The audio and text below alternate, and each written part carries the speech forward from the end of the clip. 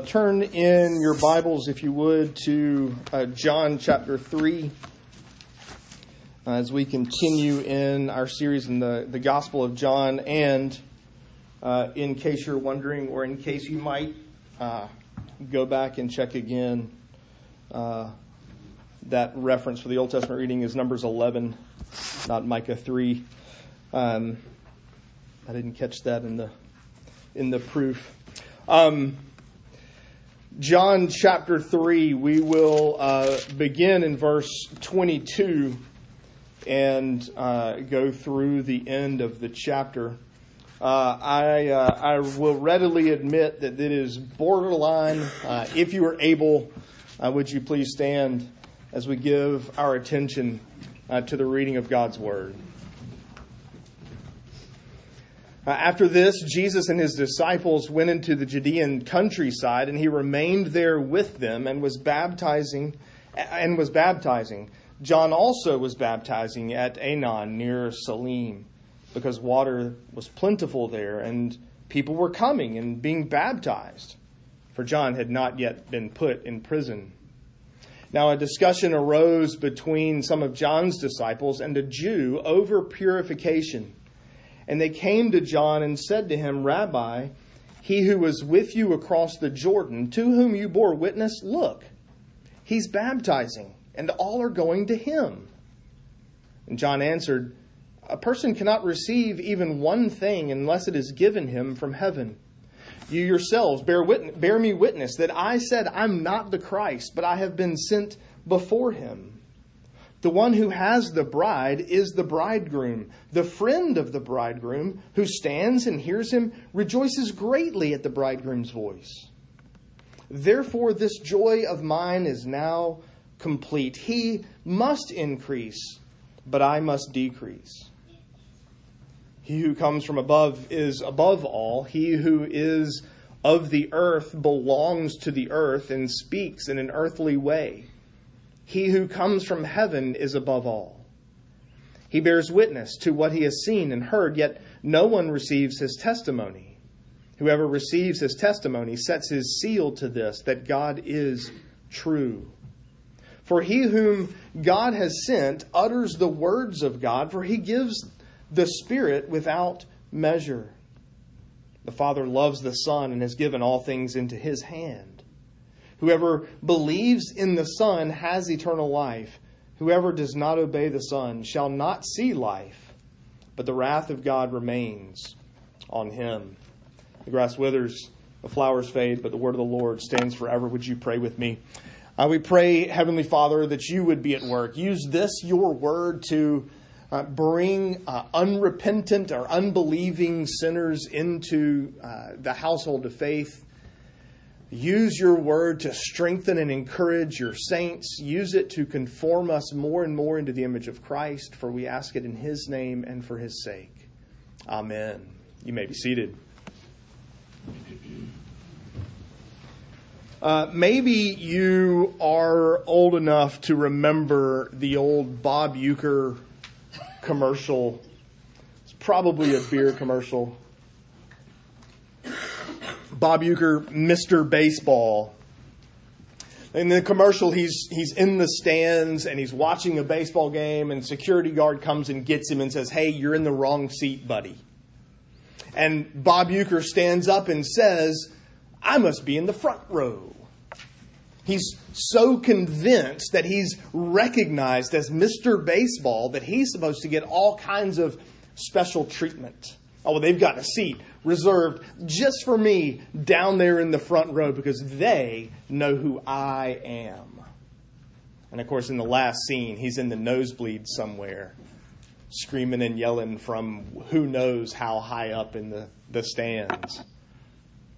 The reality is, it's natural for us to want credit. It's natural for us to want honor. I mean, how often are we just like that? Well, they know who I am, and so I get the special treatment. Or they know what I do, or how much I give, or what my gifts are, and how good I am, and great I am, and special I am, and so I'm supposed to get all this special treatment. We expect that same kind of credit and honor. And then we're jealous when other people get credit and honor that they might or might not deserve. We get angry, we get frustrated, we get jealous. The reality is it's natural for us to want to be seen as important, but see, that's the problem. It's natural. And what this passage steers us towards, what this passage wants for us, isn't natural at all, but supernatural. And it's the work of God's grace in our lives. First, I want you to see in this passage the threat of temptation. Jesus is out in the countryside. He's been in Jerusalem. He leaves Jerusalem. He wanders out into the countryside. Not wanders aimlessly, but he's out in the countryside of Judea, outside of the city of Jerusalem. And there he's baptizing people. Now, let me just go ahead and preempt this because this will come up next week. If you look down to verse 2 of chapter 4, we're told specifically that Jesus personally wasn't baptizing. His disciples were. Now, lest you decide, well, see, the Bible's full of errors. 3:22 and 4:2 aren't in conflict at all. Because you do this all the time, don't we? We say the president accomplished something, even if technically it was the Secretary of State that did the work. So if Jesus' disciples are baptizing in his presence, under his authority, under his watch and care, as it were, then 3:22 and 4:2 aren't in conflict. Just want to make sure that we don't walk out of here going, see, mistakes in the Bible. Because that's not the case at all. But in the area near Jesus is John the Baptist with his disciples, and he also is baptizing people. And then that's where the discussion happened. There's a Jewish person, a Judean, a local guy, who's watching as apparently, we don't have the content, we don't have the details of the verse 25 discussion, but you can imagine, you can piece it together as you read verses 26 and 27. Some local guy watching Jesus baptize, watching John baptize, and watching Jesus' disciples and John's disciples, and he's going to grab some of John's disciples and say something to the effect of, "Are you good with this?" It's a conversation about purification. I don't know. What's the right way? What's the right mode? What's the right manner? Or, more likely, who's the right person to be doing this? Because the local Jewish guy seems to be kind of pointing out, the guy you follow seems to have competition. He raises doubt and fear and causes jealousy, raises jealousy sort of within John's disciples. There's some debate over the manner, the proper person or manner of purification. You can see the opportunity for conflict. You can see the threat of temptation. You can see as John's disciples are struggling with this doubt and fear. Because remember, Jesus is the new kid on the block. Jesus is the Johnny-come-lately. He's the unknown upstart in all of this. You and I read this and go, well, Jesus, yeah, of course. You put yourself in their shoes for a second. Jesus has only been involved in public ministry for just a short while. Okay, yeah, he turned water into wine at a wedding in Cana, but Cana? I mean, that's like doing a miracle in Tanner, right? That's not like downtown Birmingham, downtown Montgomery, where all kinds of people can see you, right? little backwoods town out there somewhere. And the reality is, as you read through that miracle, it's just a couple of servants that saw it. It wasn't even really all that public. And yes, at the end of chapter 2, there are more signs. There are public signs, and Nicodemus seems to have seen some of those. But Jesus is still the new guy. In fact, that's why I think John points out, John, the gospel writer, in verse 24, seems to point out that John the Baptist wasn't in prison yet. Because by that time, Jesus is now a public ministry. Jesus' ministry is public. This is before John the Baptist gets arrested for calling out Herod the Tetrarch's illicit, illegal marriage and ultimately being beheaded for doing just that. It's John that everyone knows.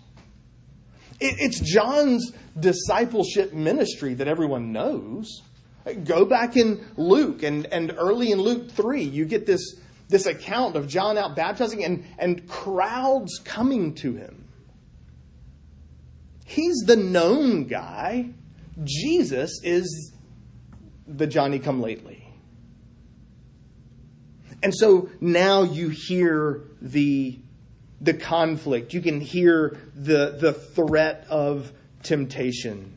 And in fact, notice what they say in verse 26. When the disciples come to John and they say, Rabbi, he who is with you across the Jordan, to whom you bore witness, look, he's baptizing and all are coming to him. It's explicitly not true that all are coming to him, because we were told that people were coming to John also in verse 23. But you know how it is. When there's a threat, when there's competition, when there's someone out there getting glory that you kind of want for yourself, when there's someone out there getting credit and praise and honor that you kind of want for yourself, it sure feels like they're all going to them. It sure feels like everybody's going to that guy and nobody knows who I am. It feels like we're losing followers. The reality is we all know how easy it is to get jealous like that. We all know exactly how easy it is to get jealous at the success of others. Children learn to say mine almost as soon as they can say mama. Because they want that competition. They feel robbed. People have gifts that we wish we had, or we get jealous that they get recognition for their gifts, and we might even have the same ones and nobody seems to notice. Or people get angry because they have cool gifts and mine are stupid. Mine are lame. Mine are boring. See, the reality is, you kind of think preachers are immune to this. I'm not turning down invitations to speak at Ligonier conferences. I'm not saying no. I'm not getting them, right? We get this, right? This is so part and parcel to our world. How easy it is for us to get jealous and even angry at the success of others. The threat of temptation. But then that's followed by the perspective of piety. Now, let me preempt your immediate bristle at the word piety. Number one, it's a phenomenal word. We should bring it back. It's an old Reformation Puritan word. It is not the look down your nose at all those little people around you. That kind of idea, that kind of attitude. That's what we think of when we hear the word. That's not what the word means at all. John Calvin kind of gave it this description. Piety is that reverence joined with love of God, which the knowledge of his benefits induces. In other words, knowing who and what God is leads to right attitudes towards Him and His commandments. That's what piety is. And it's in that vein that John responds to his disciples. He gives them 3 things to consider in verses 27 to 30. They come to him in a panic. John, that new guy, is getting all the followers. Notice his response. First, verse 27. The reality is, guys, we don't have anything that isn't a gift from God. Whatever we have, whatever it might be, whether it's gifts, whether it's possessions, whether it's knowledge or understanding or whatever, everything we have is a gift from God anyway. John the Baptist is reading James 1 before James is even a believer, much less before he's written James 1. He's reading every good and perfect gift comes from above, coming down from the Father of lights. He's echoing that truth right here in his own response to his disciples. Whatever you have, whether small or great, God has given it to you. Trace that for a second. Trace the feeling of the disciples through that grid for just a second. That means when we get jealous, when we get angry, when we get frustrated at the gifts and abilities, whatever God has given to others around us, when we want their downfall, or when we want our success to be greater than theirs, or whatever the case may be, we're essentially saying, God, you messed up. And if I were God, I would fix this now. God, you have failed. You clearly are either unwilling, unable, or unloving. Because you have given me this, and that's robbing me of honor and glory that I want. And so, if I were God, this would not be the case. Perhaps I should replace you now. That's what that jealousy says. That's exactly what that anger says. And John points us to the fact that, look, gifts that God gives to us are exactly that. Gifts from God to us. And gifts that God gives to others are exactly that. Gifts from God to others. We can claim no honor, no glory, no credit for ourselves. We must give it all to Him. We would do well to learn to see that in our brothers and sisters around us. But there's a second truth to which John points in verse 28. And in verse 28, he reminds them not just of what they have already heard him say, but what they themselves just said in verse 26. His reminder is, guys, you know good and well that I never claimed to be Him. I never claimed to be the Messiah.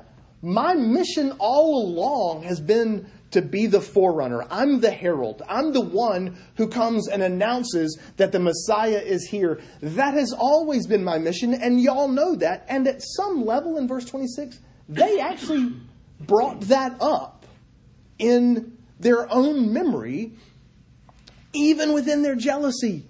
John, the guy who was with you across the Jordan, that you were pointing us to, is baptizing people.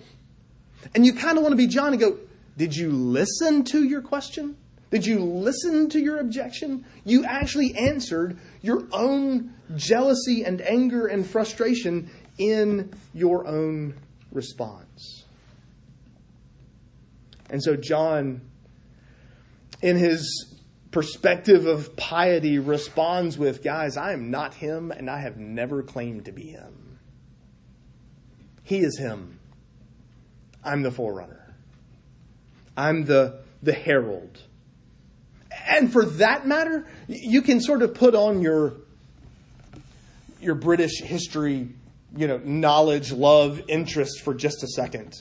And imagine a king who has invited a bunch of important people, nobles, lords, perhaps rulers from other countries, to an event in the Great Hall, and he's not in the room. They're all in the room. They're milling about. But by the door is a dude whose job is to announce, here's the king. He's coming into the room now.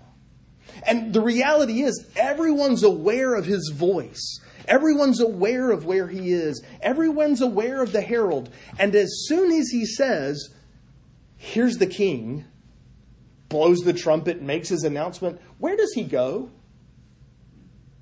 Nobody knows. Because he's never been the point. That's never been his job. Nobody has a clue where he goes because we quit watching when the king walks in the room. That's John's picture. There's a third line of thought in his perspective of piety in verse 29. And he points his disciples to a wedding, a marriage. And the role of the best man in first century Judaism was basically to make sure that the wedding came off without a hitch. That the party was actually good and fun. That the groom actually got there. And that no one was allowed in the bride's chamber except the groom. That's his mission. That's his job. That's his function within sort of first century Judaism marriage ceremony.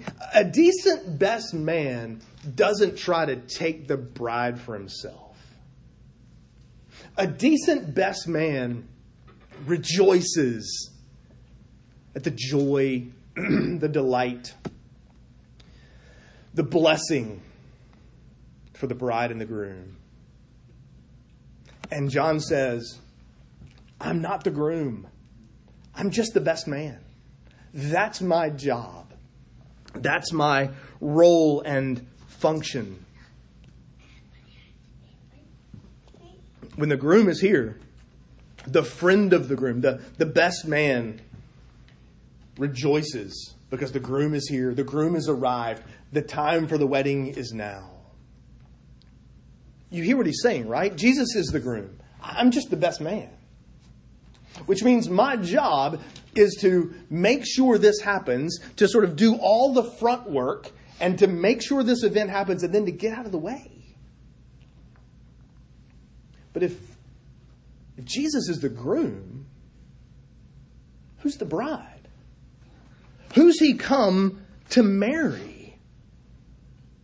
Oh, it's the church. Jesus comes to win his bride. That is what he's doing in his earthly ministry. And so John the Baptist fends off the temptation to sin with proper piety, with a right view of who God is, of who Jesus is, of God's power and authority and wisdom over creation and over his people, and a right view of Jesus and his earthly ministry. Is that not how you and I might fend off temptation? A right view of who God is, who Christ is, and what he's done, and the purpose, the function of his earthly ministry. If we want to mortify our earthly, fleshly, sort of old self, old man desires, then we don't really need to run down here to the bookstore and pick up the latest, greatest 5 easy steps to a better you. What we need is a better perspective of God's sovereignty, of God's love, and the person and work of Jesus. And the more we keep those things in our minds, the more satisfied we can learn to be with our state and with the gifts that he's given us. But see, here's the thing. For you and me, in normal everyday life, this is a conflict between equals. That's not the case in this passage. Right? This isn't an issue of jealousy between equals, between peers, between same people, right? You and I, we're just merely humans, right? We're the same. But that's not the case in this temptation, the thread of temptation between John and his disciples and Jesus. Because Jesus is greater than John. Jesus isn't like John. Jesus is inherently greater than John the Baptist. And here's the thing. John the evangelist, John the gospel writer, and John the Baptist have been telling us that since verse 1, chapter 1. Everything so far has been reminding us that Jesus isn't like us. He's exactly like us. He's fully man, but he isn't like us because where did he come from? Right? He was there in the beginning. In the beginning, the Word was with God. Oh, and the Word was God. He was there in the beginning. He makes the Father known to us. He created and brought everything into existence. So while Jesus is fully man, he's not merely man. And so it's with that in mind that we get John's statement in verse 30. He must increase. I must decrease. That should be our motto. That should be our motto. I mean, just think of the times. I mean, we do this even at church, right? I like this. Or if we're going to choose it, I want this, or I like this, or my preference is this, or I've got to have this, or if I can't do this, or be that, or have this, then I'm going to go somewhere else to find what I can have the way I want it. You don't want to go to a church that makes it about you. You want to go to a church that makes it about Jesus. You want to go to a church that says, we will decrease. He must increase. We are behind him. He is greater than we are. And when we gather as a congregation on the Lord's Day, it needs to be about Jesus and not about ourselves. But did you notice that one word that shows up in both of those phrases in verse 30? Not, he ought to increase, I ought to decrease. Not, it would be better if he increased and it would be better if I... No. He must. There is no other option. There is no other choice. There is no other, if we want to, then we'll make much of Jesus, but, he must increase, or he can increase maybe a little bit. And then, just so that he's a little bit more... The word is must. And the reality is that it has to be that way.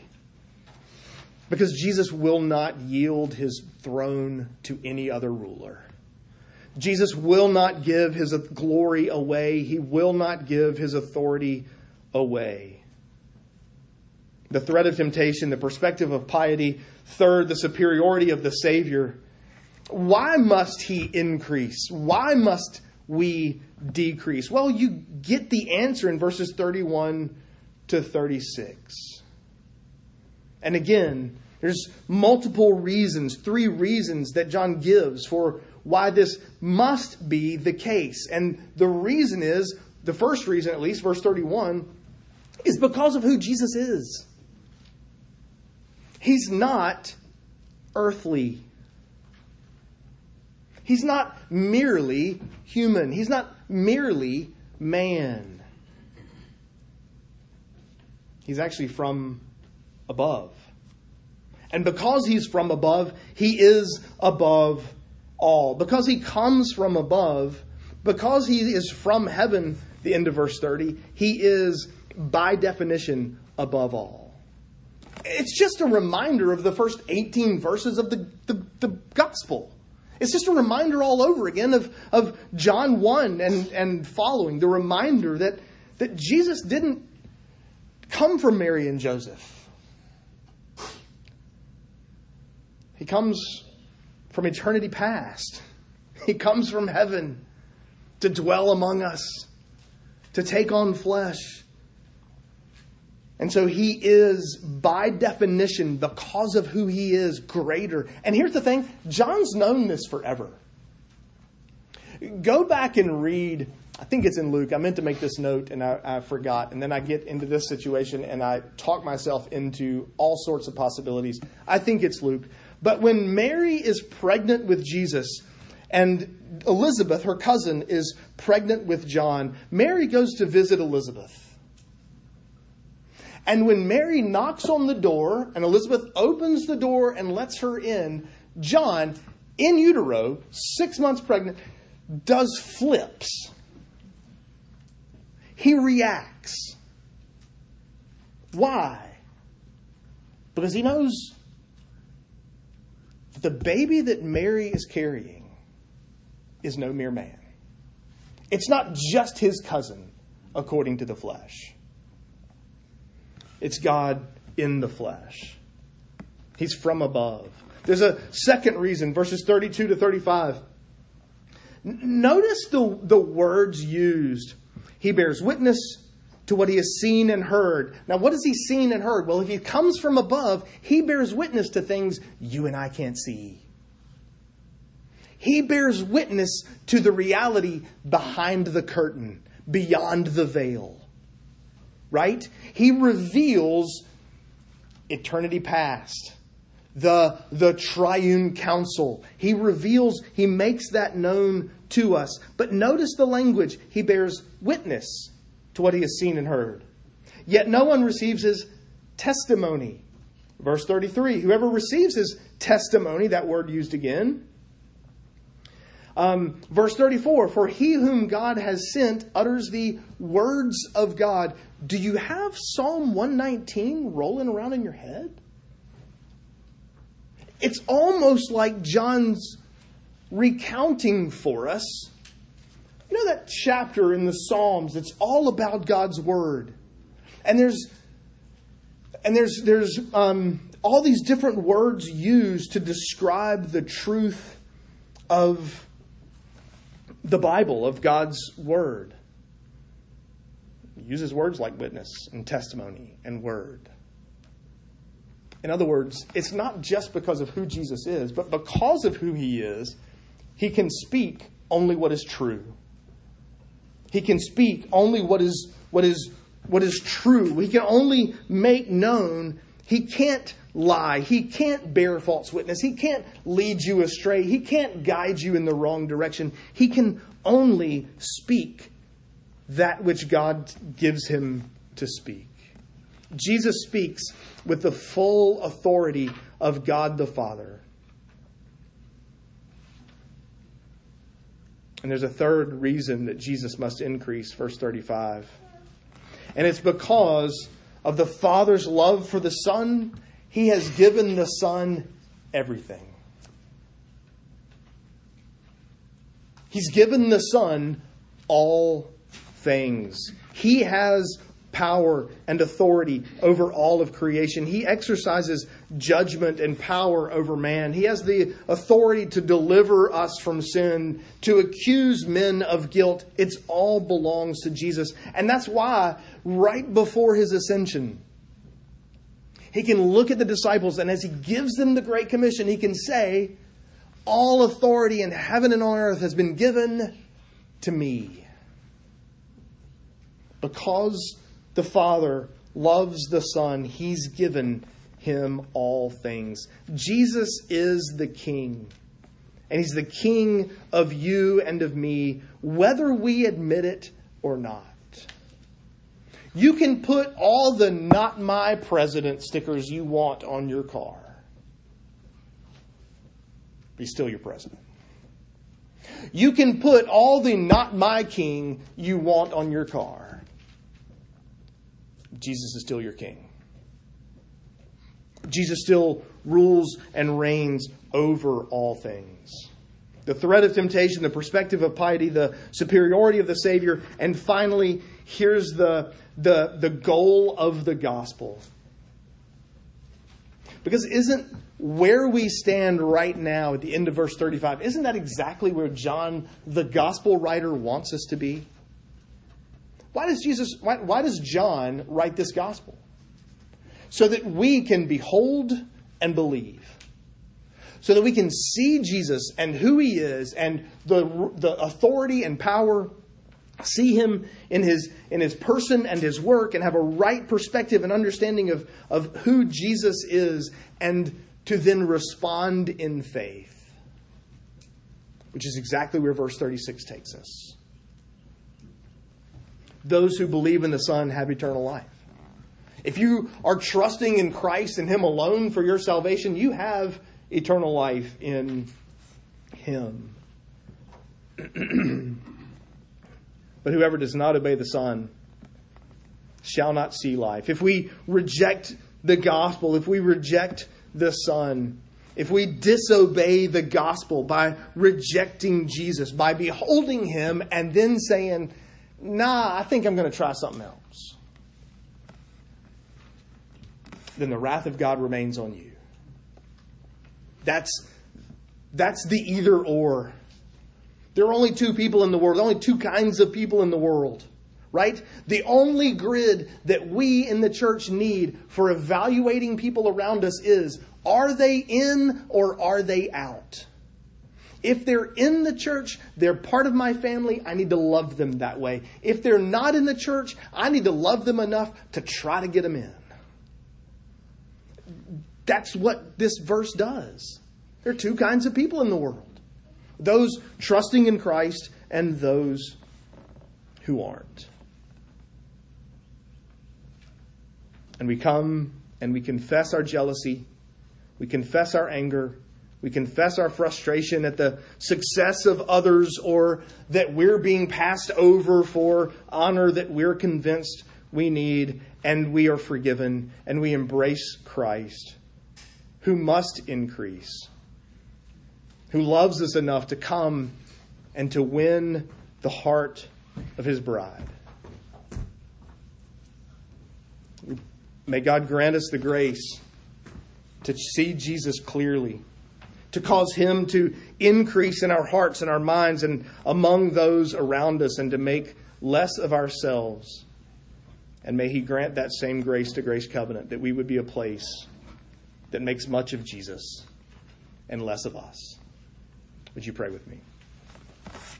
Father in heaven, we thank you for your goodness and your mercy and your grace to us.